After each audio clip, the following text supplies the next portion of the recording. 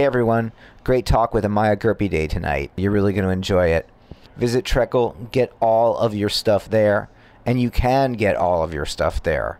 TREKELL.com, as always. You won't be disappointed. Tell them Tony sent you. No, tell them I sent you. Suggested deletion.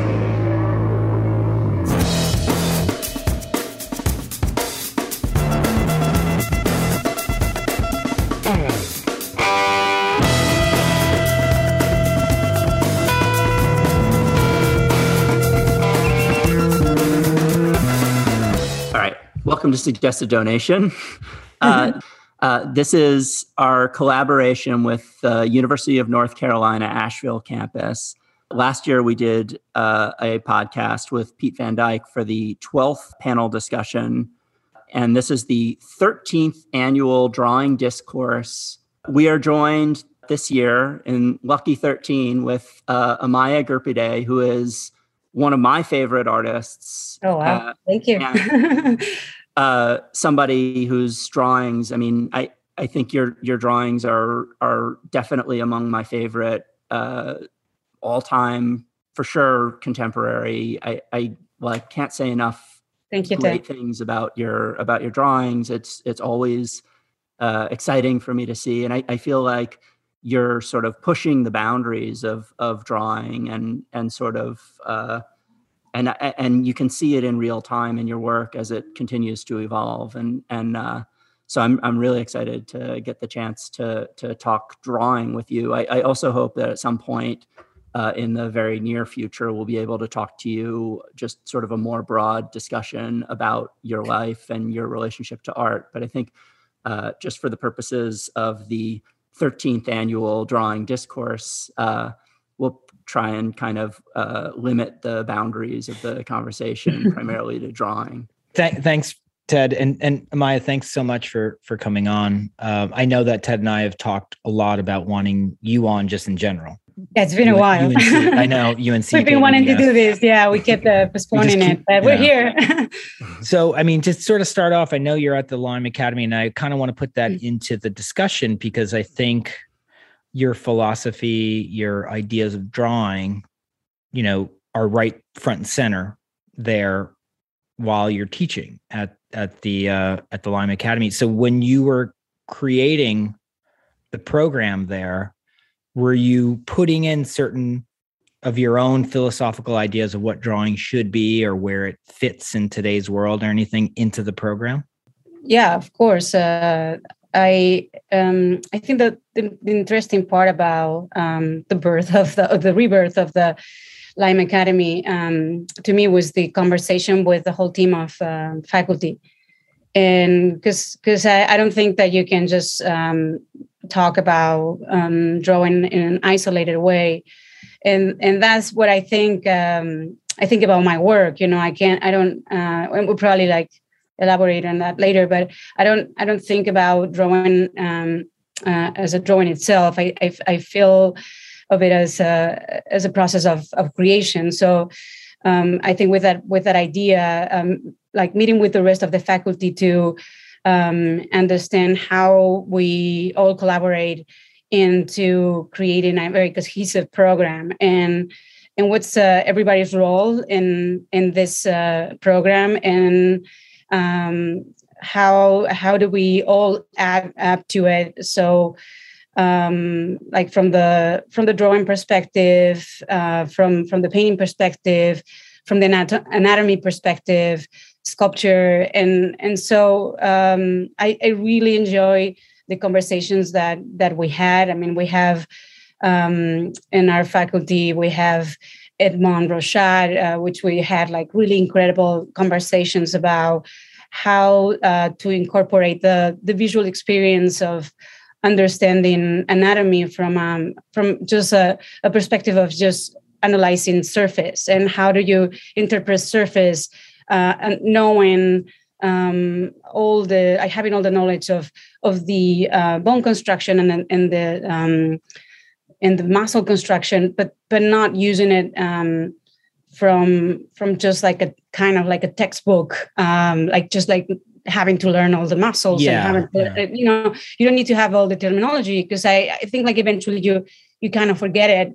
Like the names is hard to keep with time, but I think if you have the experience of interpreting, it's like morphology, right? Is that the right term for it? Like that's how the underlying anatomy, sort of how it appears on the surface.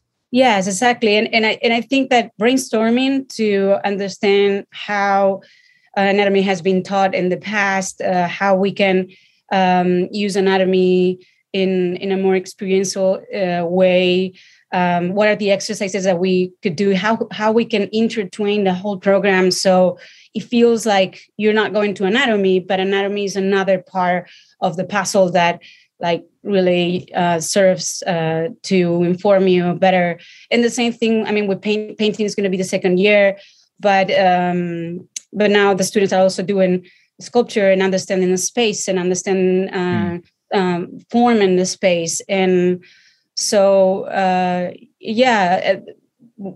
every one of us, we I mean, also having like somebody like Hollis Dunlap and like his perception of also color value. I think that he has a great role also of taking the part of the core program where things happen really slow with time, cooking properly, and then getting somebody that is a lot more how do you say it has like a more instinctual way of applying in the medium. And he teaches the students to use all the elements of drawing in a really fast way, trying to get it like becoming second nature. Mm-hmm. And so it's really good, like pacing the students really slow, then fast forward, then anatomy, then sculpture, and then art history also. Very interesting program with our instructor, Emily Weeks, has a PhD in Yale. It sounds like you're like, in terms of defining drawing, at least in terms of the teaching at the Lyme, you kind of, I mean, it sounds also like the students are primarily drawing in the first year, but you're trying to have like an integrated sense of, so that drawing isn't an isolated thing. It's part of something else. Yeah, exactly. That's the idea. And we're trying to obviously teach us skills. So the students can later on find their way of expressing with those, like all of those concepts. But we are constantly bringing guest lecturers. We bring a lot of, I mean, every week I bring a couple of times a week books of different artists, where I'm trying to relate different periods in art and like trying to understand how drawing has evolved, and also how the mark making and the drawing has been like also evolving from one period to another, how it's been like some of the conventions can be carried and the way that the line is expressing. So trying to like kind of provoke a little bit of that like thought process from just comparing like very opposite periods, you know. So it's just like, teaching skills, but trying to like also put a seed. What's an example of like opposite periods? So just like, you know, I think a good example could be, for example, Leonardo da Vinci, one of my favorite drawings by him, which I'm sure I will mention a few times during the conversation. The Burlington cartoon, which is this drawing that is at the National Gallery in London with the Virgin and the Child, Saint Baptist and Saint Anne. And so how you can analyze that drawing from the 16th century and then see Jenny Saville, for example, the way that she's interpreting that, and how much of for example, the like all the elements of drawing, like how value is being carried to there, how much of the value, how much of the movement is interpreted in a static way, or maybe you can observe how film and photography have influenced the way that she's using the elements of drawing, everything, like the mannerism of the line, or the way that the other figures are stretched, or kept loyal to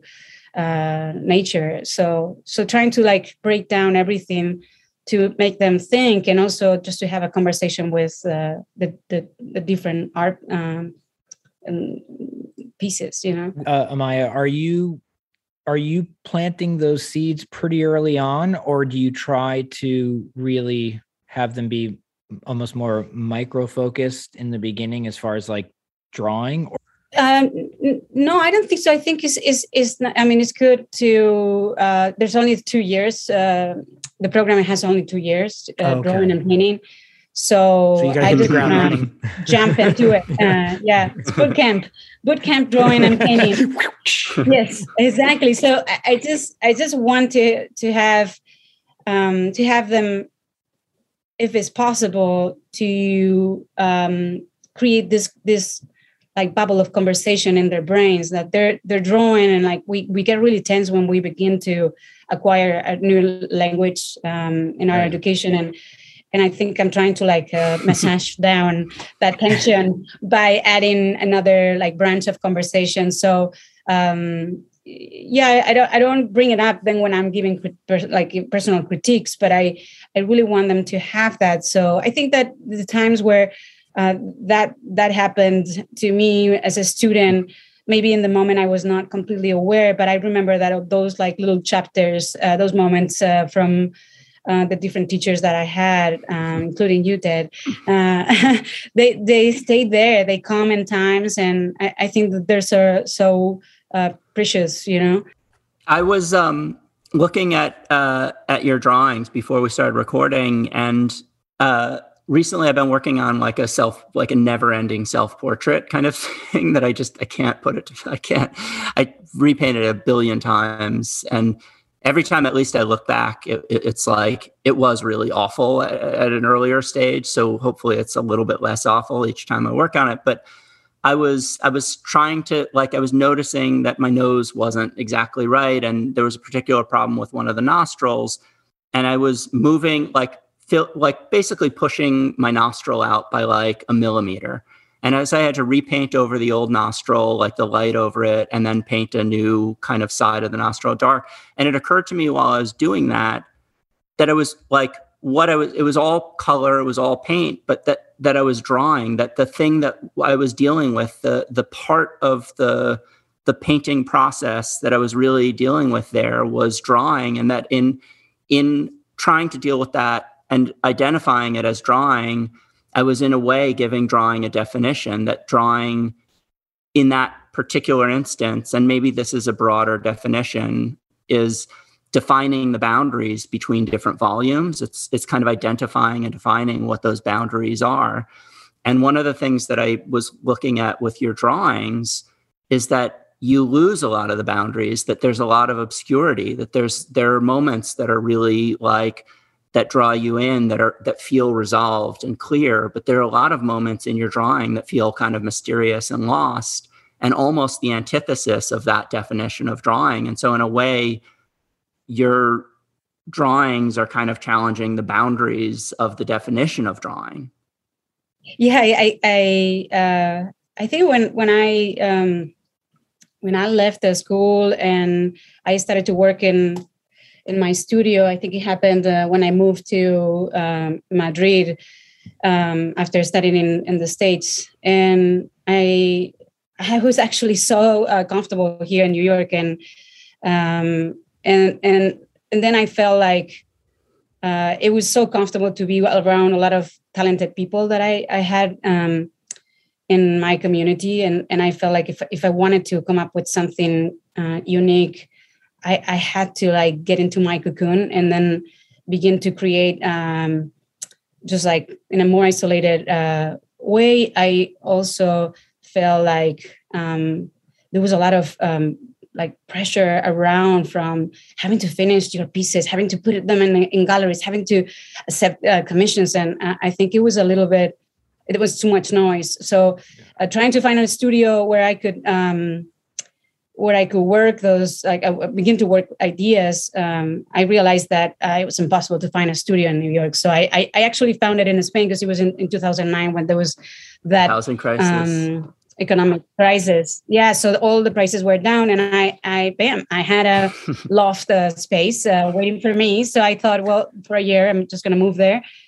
It ended up being 5 years, but then when I was in my loft space in silence, without all those influences, I started to work and drawing. And it's funny that you say that about your self-portrait, because I felt like it was so clear to me that if I wanted to push my painting a lot forward, I needed to break down my drawing process. So I started to analyze in cycles my drawing process, and then seeing when the drawing process can be fixed or can be attacked structurally, when I can begin to explain things a little bit more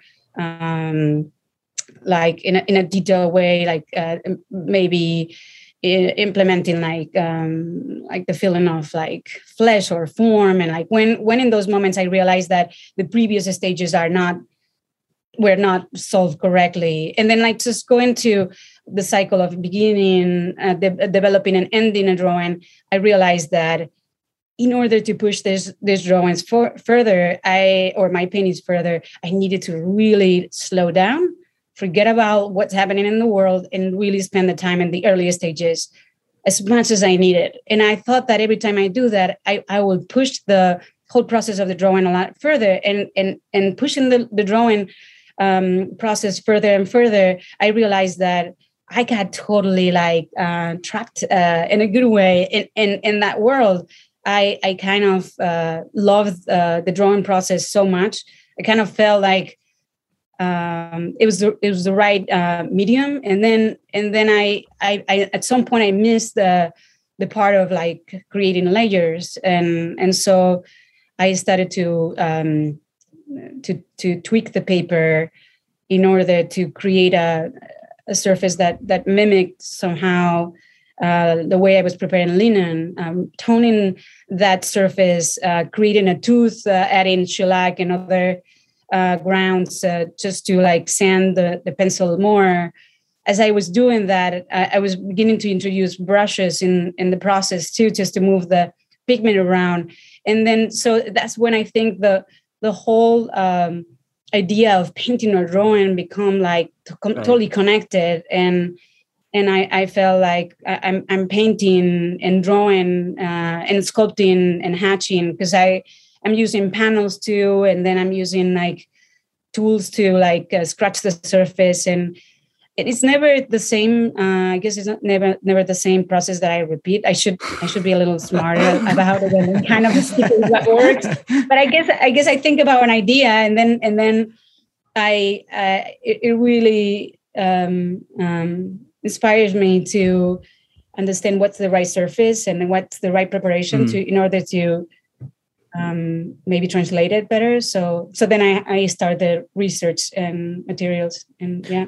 So then the materials are kind of, you're exploring the materials based almost on a need, like the idea comes and then you're like experiment. I mean, I've seen and you post sometimes the like experiment, like just a swatch of paper that you're like trying different washes on and then trying to hatch into those washes. And so you're exploring those.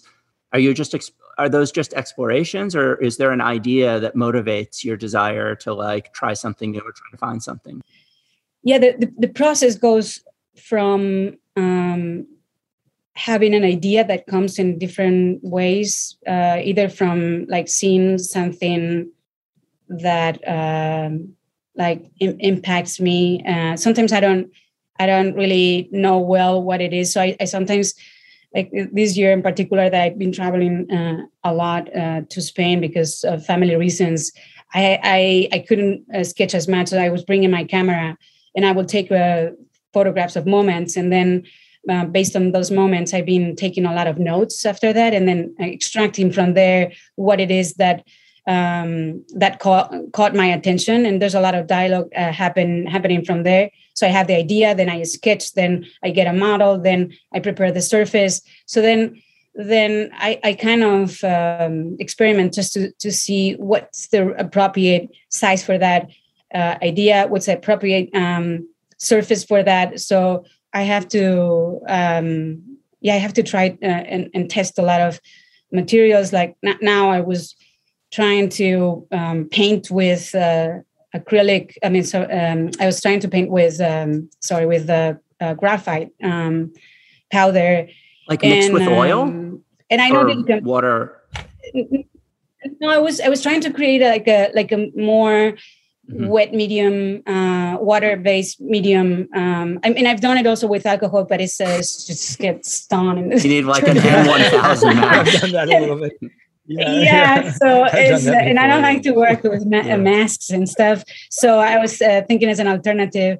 And then so I know you can buy it, but I'm like so much of like, well, if you can make it white, to buy it. So I've been mixing my own graphite watercolor, and then it's just so cool to be using like glycerin and honey, and then mixing the medium, seeing it dry, and then seeing that you create layers, and having to use a fixative in order to continue adding layers. So you then remove the one previous layer. So or even like right now I'm working on a piece where I not only need the layers, but I almost feel like I want to have the drawing ingrained in the surface. So I'm preparing a panel that anytime I'm drawing, I'm putting a layer of ground over it, and sometimes it's transparent, and sometimes like incising the surface. It's in the surface.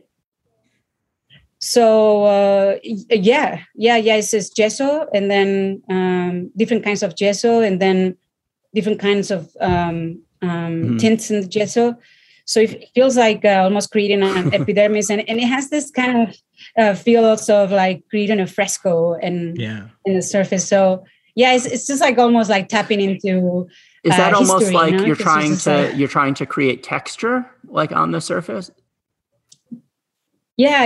It's just like I want to have the experience of the image emerging from the ground, because I feel like after researching so much about paper and everything, in materials, I just felt like, paper can be limiting. And I just miss having a surface similar to painting, to a surface that feels so solid, almost creating an object that is not just like a piece of paper. So in thinking in history, in the times where, you just have a cave and you just have to create an emulsion with like, I don't know, egg and like blood or whatever you had, and or shepherds where they used to have like a piece of stone and carve into it. Like, why not to use other surfaces also? You create that. Yeah, and I think that, I mean, I didn't know it at first. I was like, I remember the frustration of the first months and years where basically I saw all my friends like succeeding, and I was like so stubborn in my studio trying to find that alchemia. And then like, you don't know where you're going, and you might also feel like you're completely wasting your time. But I don't know, I had like that little conviction that I was into something like greater than me, just trying to find something that it felt right. Like the other way, I knew it, and this way was more mysterious.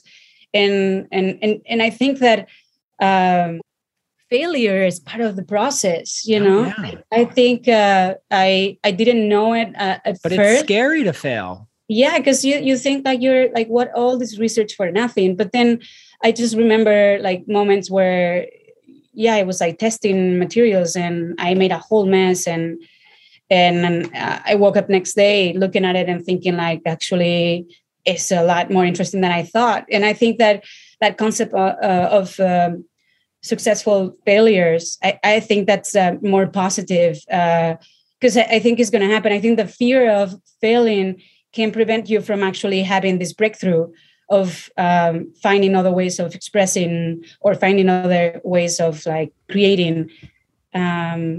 I don't know. I don't think I have any answers. I'm not a guru or anything. I just like try things that I don't know. It felt like investigating and experimenting was like a lot more fun and a lot more challenging. So, and correct me if I'm wrong, are you now almost like the drawing, like the way of making marks, the way you're doing with like on paper or something is now kind of like your big focus? I know you still paint, but like, are you like, this is my art right now? I'm like making these beautiful, incredible drawings.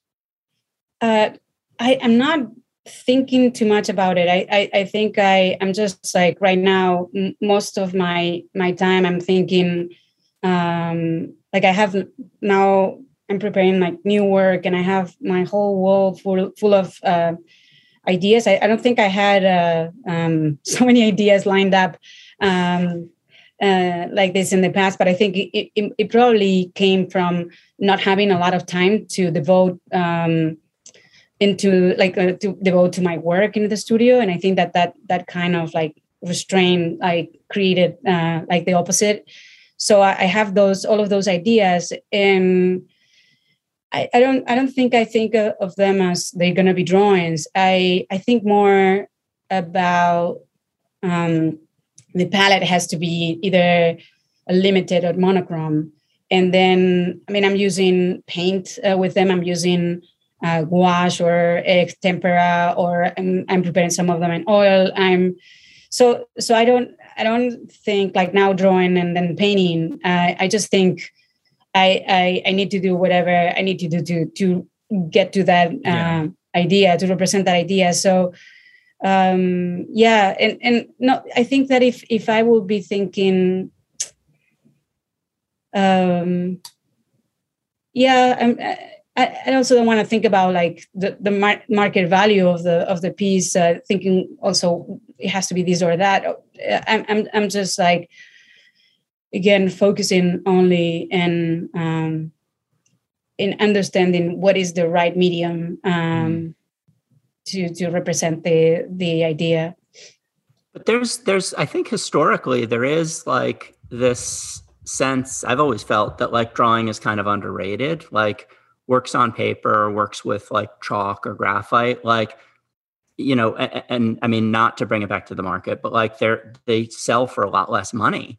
And, you know, we're all still also trying to support ourselves and, you know, and I feel like drawings still, it's a little bit harder to sell them. And I don't know, I mean, again, like your drawings kind of blur the boundaries a little bit. And I don't necessarily think of them entirely as drawings, although I would call them drawings.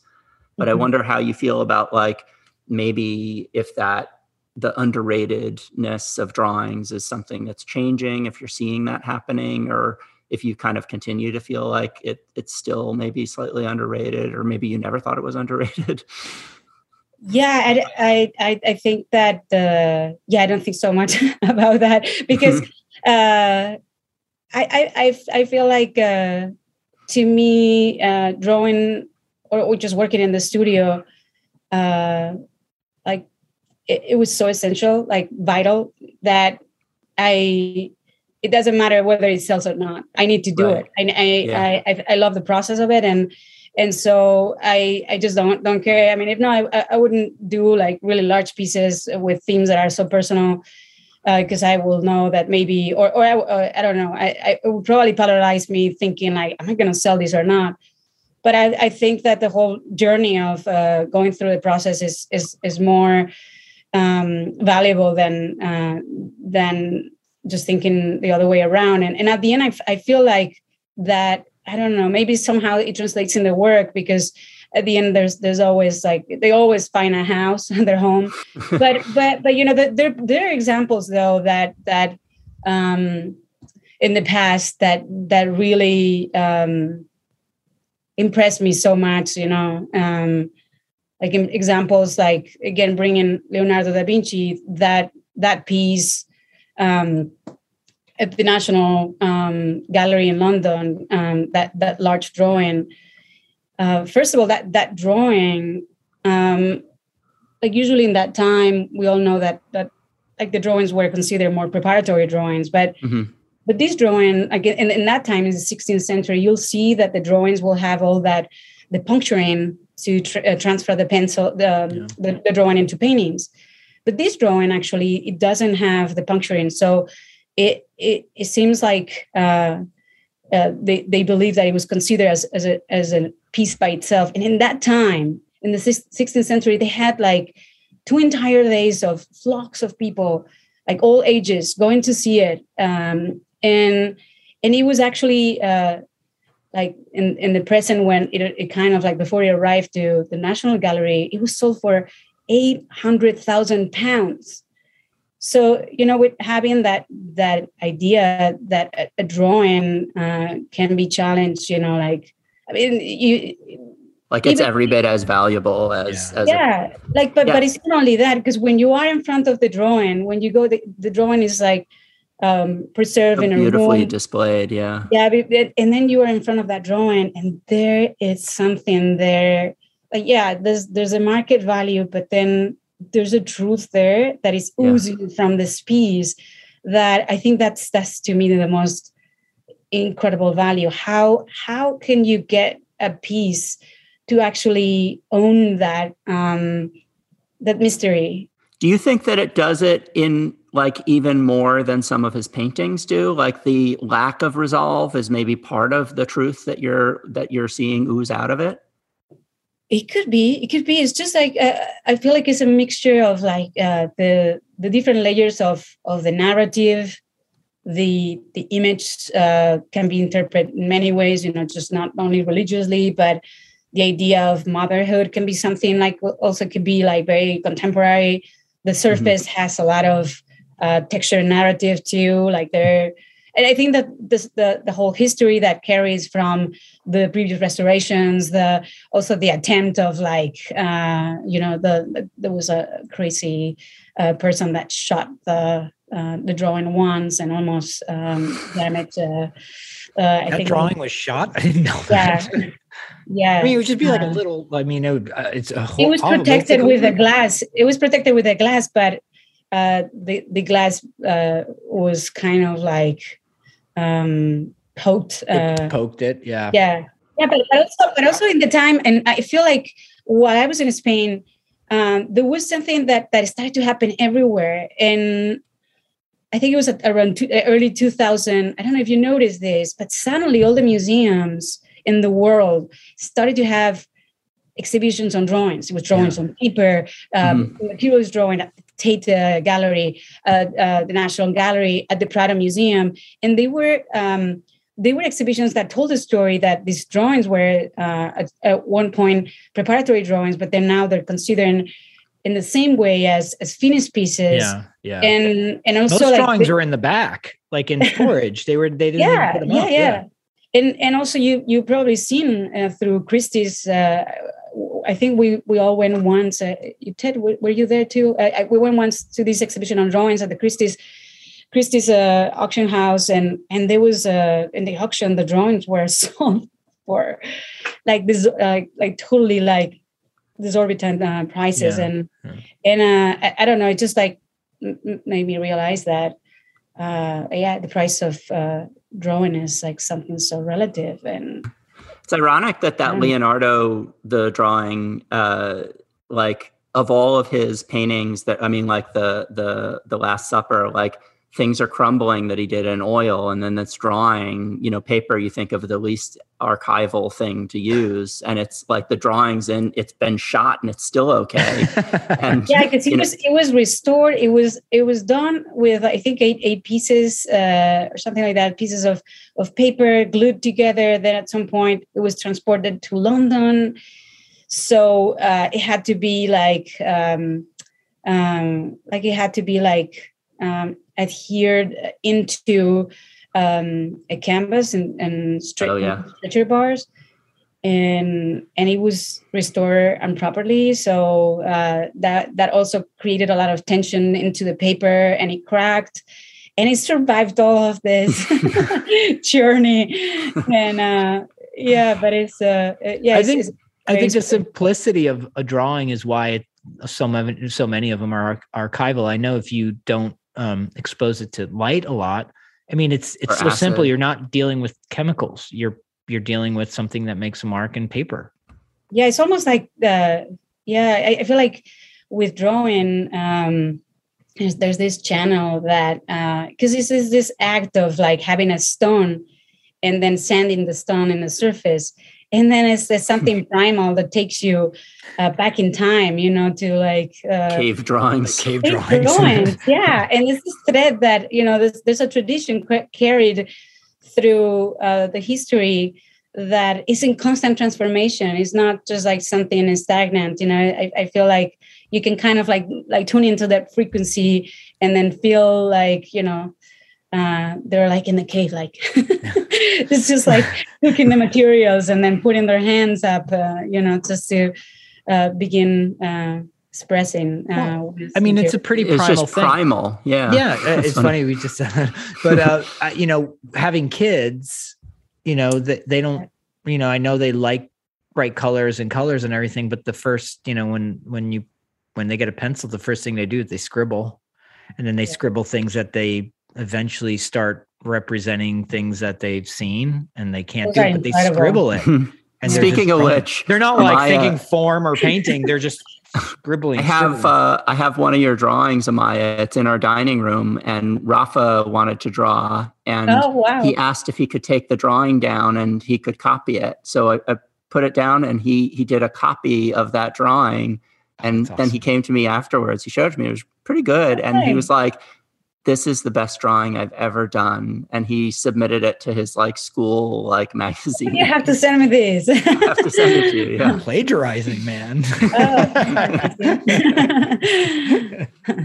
Amaya, do you think we're talking about primal stuff and the idea of drawing in the past? Do you feel like drawing is going to continue to have a place in contemporary art right now?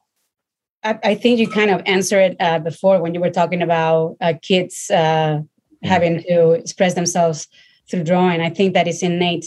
You just want to have that piece of chalk and paint. And it's just the minute that you are able to you go from crawling to grabbing something that can create a line, and you need it, whether that stays with you throughout your life or is manifested in some other ways. I think is part of us. I think as long as there's a cave, we're going to put our hands up. I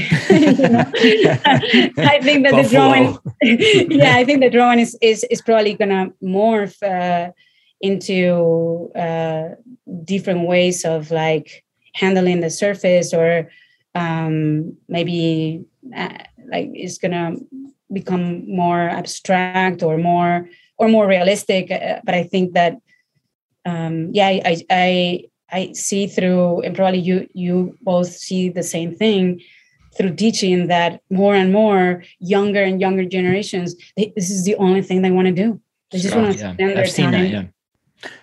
But it also seems like some of the experimenting that we're talking about, not only with your work, but in general, the spirit of experimenting seems to also be a thing that's happening. And I think that could be a great thing, even to the point where optics, like things being distorted slightly, whether it's camera, whether it's seeing things in a sort of distorted way. Even that I'm starting to see, there's people are clever, and some people are very talented, and they're taking something that I thought would be and they're doing something I was well, I didn't think about it that way. That's pretty cool. Yeah. You see a lot of that today, and it's very interesting. But I mean, you also see again through history. I think that we see cycles of drawing and painting being tight and then being loose and then being more abstract and then again tight. And so, and that's other other aspect that we try to talk about with the students here, and then showing how nature can be distorted. Like the other day, I was comparing Pontormo and Antigone, and then just like seeing those two, and then seeing how also seeing the mannerisms of Pontormo, and then seeing also how Antigone was like still carrying that tradition of that very expressive Italian line. And so I think it's just so nice to, I think that you have to at least I feel like I have to revisit our history to know, like when I'm thinking about ideas, I'm always thinking like, but how this same idea has, or like a similar idea has been depicted in the past, and what am I adding something or not? And if I don't add anything, is this still a good idea to continue, even though it's similar, because it's a version? So I think that that dialogue is so important, because it makes you aware of like, what has been done, where you are, how are you utilizing some of those conventions that you've seen in paintings throughout the different art periods, and also like not just art. I felt like for a while I needed to explore other fields, and I feel like today photography, and especially film, they're doing incredible things. With everything, with color, with lighting and composition. And then, I mean, now I'm like really, I've been for a while, for the last years, like rereading this book of Andrei Tarkovsky, Sculpting in Time. And it's just like so fascinating, the whole process, the whole creative process. And how you can read his thoughts on film, and yet they're so related to what we're doing. It doesn't matter that it's film, you know. And so trying to see like what an image, like when I see like a film, and I remember the first films that I was seeing when I was an adolescent, and probably you saw the same ones. I remember Hitchcock, those short films of Hitchcock, and then being like, wow, what is this? You know, like it's such a short time to tell, to narrate a story, to have an impact, to use all these devices of composition and lighting, and then how you get that residue for days, and you have conversations with your friends like about it, and so I think about that a lot. I think about like what, I don't want to think about the term cinematic when I'm working, but I do think about like what is the residue that I want the piece to have, and how many things I can edit to just create an image that is. It just remains in a memory and not invades your memory with like an overload of details. Yeah, but I think, drawing from different places like film, I think I'm way more affected by it than I ever gave myself credit for being, inspired, influenced by like films and just stuff like, not only just art. I'd love to just say I'm a pure, no, but it's like everything, like all the growing up stuff influenced me. I know, like, just recently, that new Dune movie that came out, I was like blown away by the composition. I mean, it's just, look, regardless if people liked it as a film or not, I was just like, every shot of that was like this beautifully composed, thoughtfully, drawn out, scenes. And I was just like, I can just watch this over and over and just pick it apart outside of the film, just because of the color or the just there's shots in that I was just like, oh my God, that's like this perfect painting almost. It's science fiction. You keep pausing It's it's like that film, The Stalker, and you're like, oh my God, I just can't. I need to like screen save every second. It's interesting though, because film, it's sequential, and so it's the juxtaposition of moments, whereas with painting, it's the juxtaposition of things like. You're actually composing shapes next to each other, and that's what makes the art. And it like a picture, you get to contemplate it, and I think it has almost the opportunity to be a lot more quiet than film. Whereas film, it's kind of amazing when it does stick with you, particularly an image in film, because it's fleeting, like it's gone in an instant, and you're left with a memory. And sometimes that memory is similar to your memory of like real events, where it's kind of skewed a little bit. You're remembering kind of a whole sequence. And so the actual image that comes to mind is maybe one that never existed because it was moving through time and space. Yeah, absolutely. And I think that's what we're doing. Like you both also with your work, just you compose an image, you just have that shot and you just have to create a narrative in a rhythm. So I think in that curation, you're kind of the director, and you're trying to like control the way that control or guide that like rhythm. Mm-hmm. In which I had a question when we were talking about like things that might influence us. You being from Spain, I know there just seemed to be all these like really good draftsmen coming out of Spain. And even at one point, there was a bunch of graffiti artists coming out of Spain, and they're all really good at drawing. And it was like different than everything else that I saw in like Europe or in the States. And I still see that like every once in a while, and it goes all the way back. But like, Antonio Lopez Garcia, who came out and everything, there's this like focus on drawing. Right? Yes. Yeah. Do you feel like maybe even a little bit of like your background, just kind of influence what you... I feel like there's so many incredible artists that I can name from the past. I mean, one of the ones that impacted me the most was Goya. I think he was such a journalist of the time, but I think his drawings, they carry so much. They carry that it's everything. Is that fascination, the enigma, the criticism.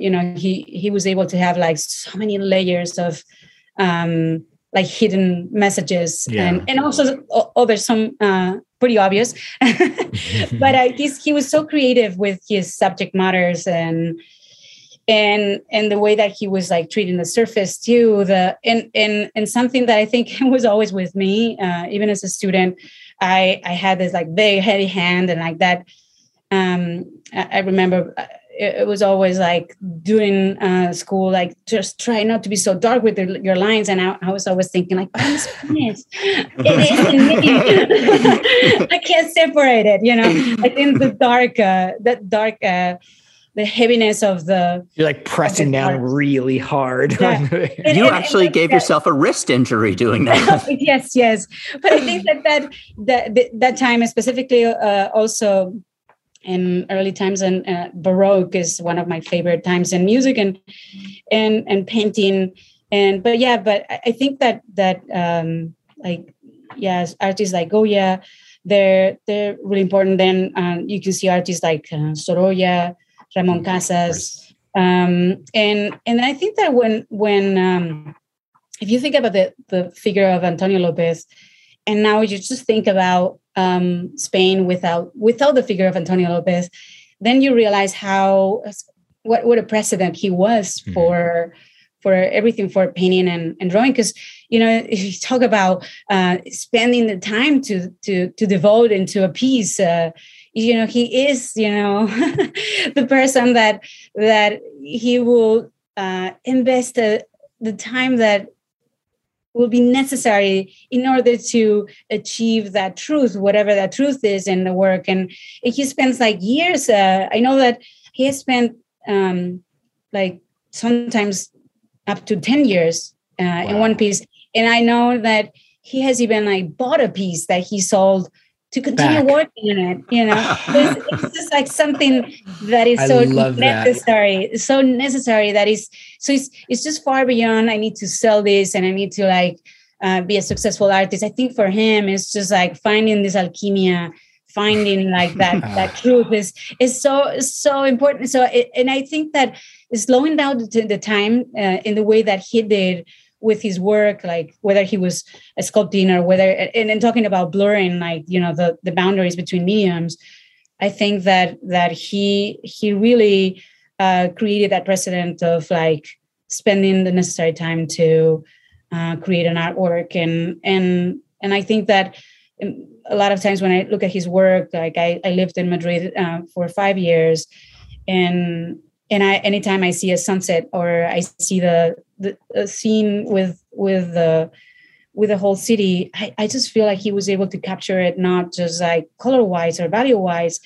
He is painting Madrid, and then with anything he does, it's like seeing that a room with like really trashy objects, and like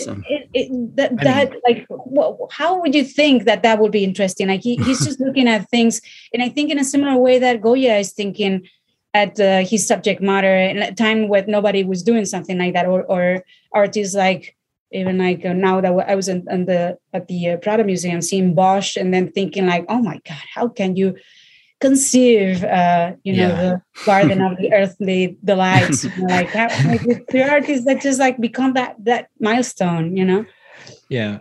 I think that Antonio Lopez has been a very huge influence, and I think that there's people coming up from that birth of that Antonio Lopez. That you have like artists like Goluccio. You have a lot of artists like younger emerging artists like Eduardo Millán, who we had in the gallery at the Lyme Academy in the exhibition Memento Vivere, or we have Felipe Alonso, Paco Lafarga. They're artists that they're looking for the same. They're not interested in the market value necessarily, but in the process of investigating, experimenting, and then getting to some sort of truth.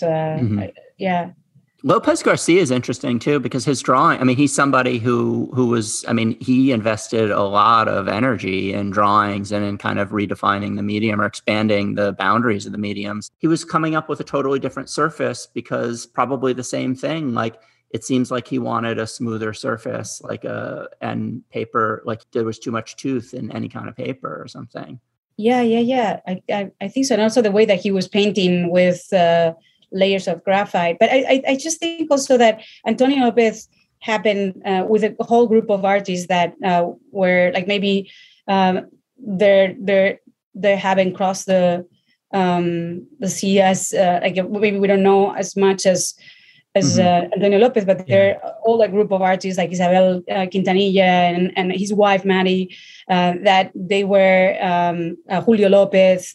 They were artists that were doing pretty similar work. They were doing realism in a time where there was a lot of abstraction and conceptual art, and so I think that you can't really just think of him as an isolated mushroom. I think that there was a whole group of Amaya, I tend to think of drawing as like having like an added layer of abstraction, beyond painting, and also have the limitations of the medium itself, like creating some of the like unique properties of drawing, that like drawing in some sense is defined by the limitations of the medium, that like if you're just graphite on white paper, like it's hard to create, I don't know, a three-dimensional thing, and it requires a certain degree of abstraction to kind of do that translation. But I feel like increasingly with your own work, there are no limitations with the medium, and particularly, and I find this really inspiring, the idea that you're describing of like actually carving into the surface so that there's underlying texture in just the very like the birth of the image itself. And I wonder if you like wrestle with limitations, or if you're just constantly trying to innovate around the limitations of the medium and trying to like almost come up with different solutions so that it's not like facile painting, or it's not like something that you were taught, but rather something that you've kind of discovered for yourself. Yeah, I think that I think it comes. I don't want to like say that I'm just like looking to innovate for the sake of innovation, or mm-hmm. like just to be cool with the with the materials that I use. But like for example, like there's one piece that I'm working on right now that that it has to do with a subject that has been happening this year to me. Like my father, because of the lockdown and the isolation, got dementia, and and so having to go and be with him, and it made me like I sketched him a lot, and I took a lot of photos, and then I came back to the studio, and I thought because I just love. I mean, maybe when I was a student was a little bit more overwhelmed with like moments like that. But I think that now I feel like moments like that they're like so impactful emotionally. They're the moments where you are the most connected with yourself. And I think that there's such a creative wave there just to like jump to and kind of like go through it. Through like deal with it through experimentation, and then maybe having a dialogue about it. And then so I've been doing a lot of photography, and I've been again working with filters and then creating a lot of layers. And then usually, like, because I couldn't work in the studio, I edit so much the image until I get to what I want to express. And then there I'm ready to begin to work in it in the studio. So talking not just about my father, because I don't want to just like make it like something just personal, but maybe like tap into something bigger, and then trying to understand what it is that like what happens with our brain, like how do we dissolve into something, and then so I was thinking like, how can I create that into a piece? And paper was like so thin, it almost felt like I will stay in the substrate, and it wouldn't let me go through. And then so I thought I have to prepare a panel that has so many layers, and the layers, they have a lot of different tints, because that's like I feel like that's what has been happening. Sometimes you lose something a little bit more throughout time, and until you dissolve completely, and as you are present, but you're not present, so just like working with that, and then having a talk about the feel of that present that is dissolving in front of you. It makes me treat the surface in that way, and try to experiment to feel like that's like kind of like translating that. So that's the process. That's why I'm arriving there. Is a need to resolve that that visual and also that experience. Mm-hmm. That's such a deep and heavy thing. Do you ever feel like with something like that, and that one time isn't enough, that you need to do maybe several? Because it's not like you're just, okay, here it is, I figured it out. I have so many studies. Yeah. Yeah, I think so. I think, I mean, even to begin to arrive to where I am with this piece, I am destroying so many things in the studio. And then even thinking that it's, maybe this is not strong enough. Maybe this is not a good idea. And then, so it's just like trying. I tried in different surface. I had a panel, it was thinner. I painted it in oil, and throughout the process, I didn't feel anything. And I think that once that I prepared the surface and I was like sanding it with, I think I toned this panel with this crazy green that reminded me of some of the the paintings that Durer did of like some of his grass and stuff, like, because I love that the surface that he created. And then the green was so ugly. And then so I just grabbed this like sanding machine, and then I started to like sand it, and I created so many layers that then suddenly you will see there was like 3 layers down. I had this like reddish ground, and then I added another whitish cream on top. So now it kind of looks like this stress. And to try to recreate that would be like so hard to do.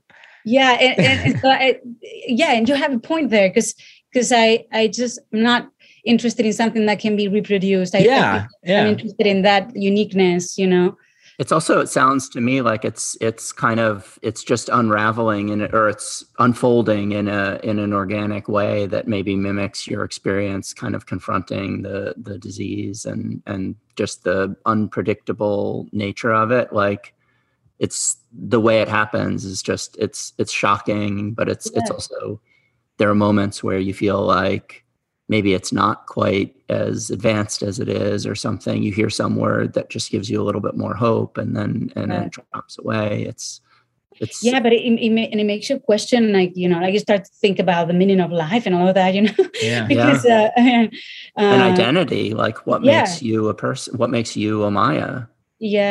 That's right. And so I think that even if it's really hard in the moment, I just feel like, wow, the potential of this subject matter as a creative drive, like I just think that I don't want to be deceived by it. I want to see, like, how can I explore, and I like Sally Mann for that too. I feel like she's so good at finding subjects that are they're really heavy to digest. I think she had this whole series of like photographs in this like farm where they're studying the decay of human bodies, and I was seeing this documentary of her work and thinking, like, there's no way that you can take a photo of that and then seeing something beautiful, and yet the photo has been taken, and then you see her perception of it, and I think that's what we are. We are storytellers, and then we're choosing like how to translate those moments that are maybe hard to cope, or moments that are really fascinating and full of beauty.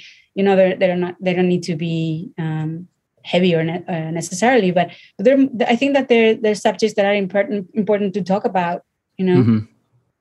Give us purpose. It's funny though, because when you're talking about her and then Hitchcock, a lot of what you talk about is black and white. Yes, yeah. Oh, and I love color as well. But so let me ask you, how when you think about a memory, do you see that memory in color or in black and white? Let me think about that. Yeah, I think that's what I think when you go back to really, really, really early memories, I see them, like, I'm trying to think of one of the earliest memories I've ever had, probably when I was 3 or something. And I don't know if it's real or not, or if it was a dream, but I see that as black and white. Or like more recent stuff, I see it in color. You think it's because we had just black and white photographs in the time that because I know that my mom was always taking photographs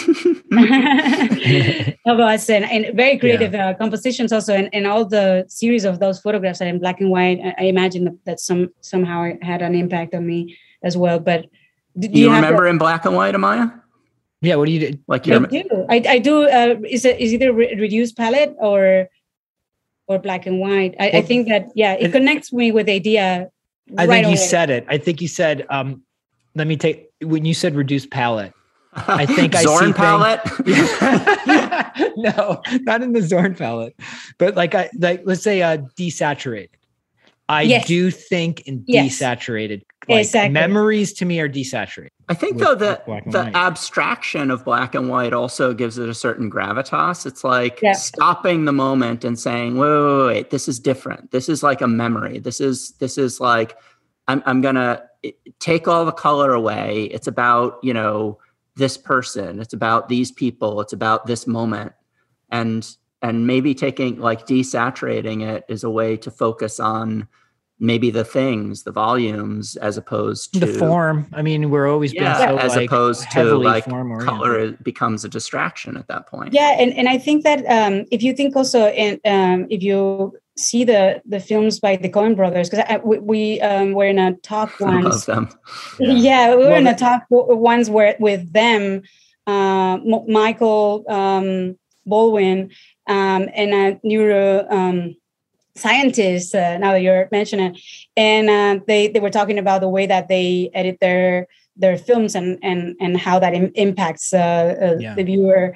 And I think that they do it so much with their films, with the films, like in the way that they alter the palette of their films in order to translate or carry some kind of feel to it or mood. The Team Deacons podcast, where I listen to like film directors and like directors of photography, and talking about the ways that they make their decisions, and it's just amazing to hear the Coen brothers talking about their decisions, and like you're listening to film directors or again like DPs, and you're already dreaming with the potential of an image, So I think it's so nice. Anytime I see a film that I like, I'm like, okay, where is the making of? And Ted and I, who have a little bit of experience in that, in the animation world, but storyboards That's to right. us. And I heard that they do the storyboarding, but then they don't use them. They do the storyboard to know the whole like connection and narrative of the sequences, but then like they have it so clear. They don't have them or have the storyboard constraining, their creative process once that they're filming, which is also interesting to hear. Storyboarding is weird. I remember years ago, I got commissioned to storyboard, like after film school I did a little bit of that. And I got commissioned to storyboard, and they had photographs of people in the locations, not the actors, but people in the locations from the exact angles that they wanted. And they just wanted me to draw from the photographs exactly like almost just outline the photographs. And they just wanted that. I guess it probably had to do with like the photograph having too much information for like to sort of simplify the idea of the narrative. It's better to just have a almost binary, just a line drawing that tells you the essentials, and everything else gets filtered out. Yeah. I've actually gotten into, when you do a commission or something and you would like sketch out something, I've sketched out something a little too much that it not turned them off, but they didn't have a preconceived idea in their head. But when I almost did it too well, they were like, oh, that's not what I want. I'm like, I should have kept it loose. So that's like something is like, there's an art to keeping the drawing loose enough that it's like a scary movie. Like if you see the monster, it's not as scary. Yeah, that's true. You shouldn't see the alien. It's always like the best ones are always when the alien is not, you don't see it in the whole movie.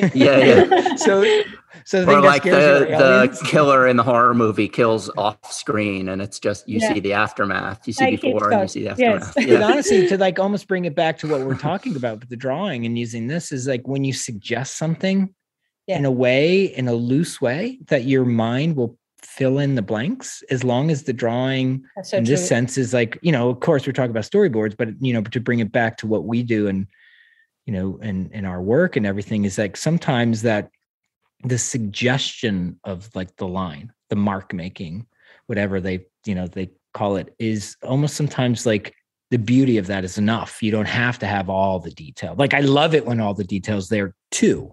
Like, but I can also love it when it's just like a few lines and but it's perfectly placed lines or something. And that's interesting because it is like a whole matter of like how invasive is your drawing towards the visual experience? Like, are you invading somebody's brain, or are you entering softly like a good wine, and then unfolding, So I think that it's something that I think so much when I'm working, because I think that we all have, especially, if you had like the education that we had, we have the tendency of or we can put a lot of details. So I think that at some point we have to begin to edit that detail and begin to think about, what is this about?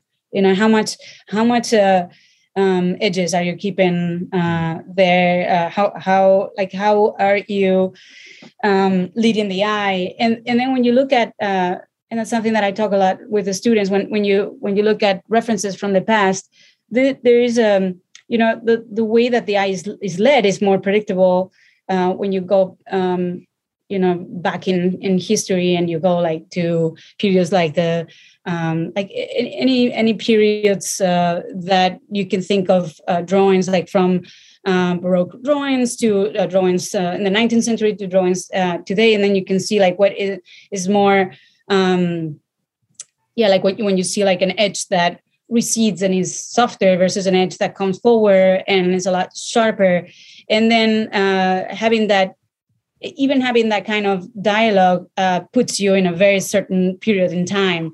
So I love to study how you can disorganize or reorganize that order to be more impactful. And I think that's Hitchcock there, where he grabs you from any angle in the movie, and then he surprises you with a sharp edge or a diagonal or a lighting that you're not expecting. I think I'm thinking about things that I haven't even done yet, but I think about that a lot. I think that maybe the work I'm doing right now is just going to have more of that. But I feel like when I'm taking photographs, I'm working more with those ideas because the photography is more immediate, and then so I can begin at least to have that conversation to then translate it into my work. But I do love to think about these things so much, because I think that's the way that you can become a film director or a director in your own work with the elements that you're using, how and also how you tell the story, because I don't know if you do that, but I write a lot, and then I think about an idea, first something impresses me, then I do some sketches, then I develop the sketches, then I think out of the box, and then see what somebody else has done in the past, or film and music and other fields, and then I just begin to write about it, and then I realize how little I know about what I'm talking about, and then I become more aware of enriching my vocabulary, and then being a lot more clear about what's the idea, and then I think that so you're immersing yourself, you're just I'm diving in every way, not just one way, many ways. Exactly. That's fascinating. I feel like an artist that is pretty good at that, at narrating, is Bo Bartlett. And he's great. Being in one of his exhibitions recently, I remember the way that he was describing a painting of a portrait of his mother, and I think there's something that. So he's so good at editing an image, in understanding. I mean, I had conversations with him, and then the way that he's reducing the amount of details just to be able to tell the story in a more simple way, so that remains in the memory. But I thought that having that little didactic near the painting, where he tells us about that relationship with that person that supported him in life, and I think that story is told in such a clever way, and it's not just clever in a commercial way. I think he's really curating those words, and he knows exactly how how he has to tickle your brain and your emotions to if you think about it, it's just one image and one story. And when they become together, they become a memory in your head that remains, that whole experience remains there a lot longer than any other image that you consume that same day. It stays longer.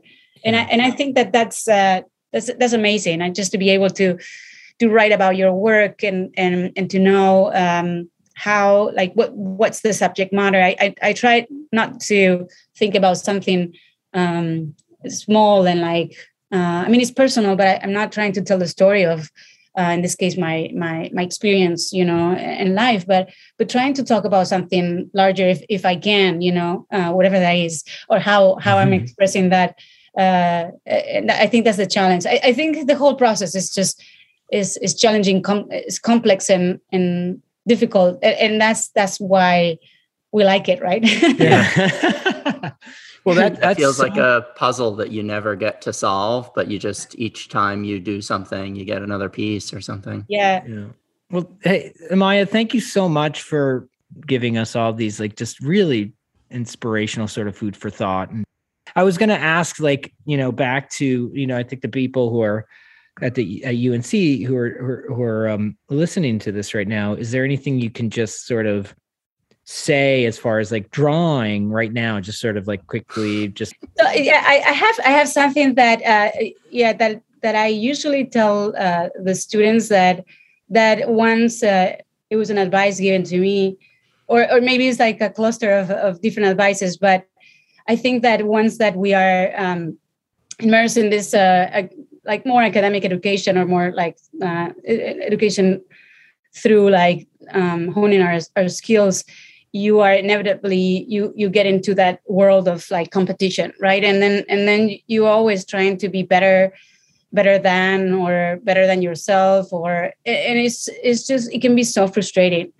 And I think the whole process of learning a skill, I think that you have to concentrate in understanding the concept, because I don't know for you guys, but I feel like when I stopped being in school, I didn't feel like I was ready. I felt like I understood the concepts, and so I was advised like it was time to go, and like it was okay. I had to like continue playing with this. But I think that at some point when you are in your studio and you are trying to come up with your ideas and to understand what the heck are you doing with all of this, I think that you can't think of it as like being like it's just this world of like social media that it puts a lot of pressure, but it's really like not about it's a cliche, but it's not about being better than somebody, because I think that we are always going to have somebody better than us, and somebody that is not as good as whatever that means also. But I think that when you talk to people, nobody has the same point of view. Everybody sees things differently, and that's what it makes a conversation interesting, that we are not having the same taste and the same ideas. And I think if you go in that direction, you have your own story to tell, and that can't compete with anything. You know, once that you have your own story to tell, you have like, book writers, film directors, composers, painters, draftsmen, draftswoman, and I think that you just need that somebody to tell you a story that will stay there. You know, it will impregnate, or like it will get into your brain somehow, and that's it. You know, you just have to like find the stuff that you like, and find the story that you want to tell, and just use your skills. That's so great. That's a great way to end it. Thank you. You're Maya. up at the Lyme Academy up in Lyme, Connecticut, right? It's can't wait to come and visit. Ted and I will definitely roll up there as soon as we can. Can't wait to have you. It'd be super fun. But thank you so much for taking the time to talk to us. Thank you. It's so great fun. to see you virtually. Yeah, I know. I know. Hopefully soon in person. And I hope that we can lure you back to suggest a donation for like a broader conversation just great. about you, your history and your life and you know, drawing and painting and everything else. But thank you for this. And also thank you so much for the work that you're doing. It's everything I see is inspiring. And it always, whenever I see something that you've done, there's like a real impact to it, a gravitas that like you're definitely like have created your own path, and it's inspiring and it's amazing. And I love everything and look forward to seeing more work. Thank you. I think we all inspire each other in many ways. So yeah. And thank you to University of North Carolina, Asheville, and Tammy Beldew for allowing us to take up some time and talk about drawing, and hopefully it'll be interesting for people. Yeah, it definitely was really interesting for me to hear you, Amaya. Awesome. We'll see each other all soon. Jay, yes. Thanks for hanging in there with us. Yes, sir. And and we'll see everybody very soon. Bye, everybody. Thank you. Bye. Okay. Bye. Bye, guys. Bye. Hold on.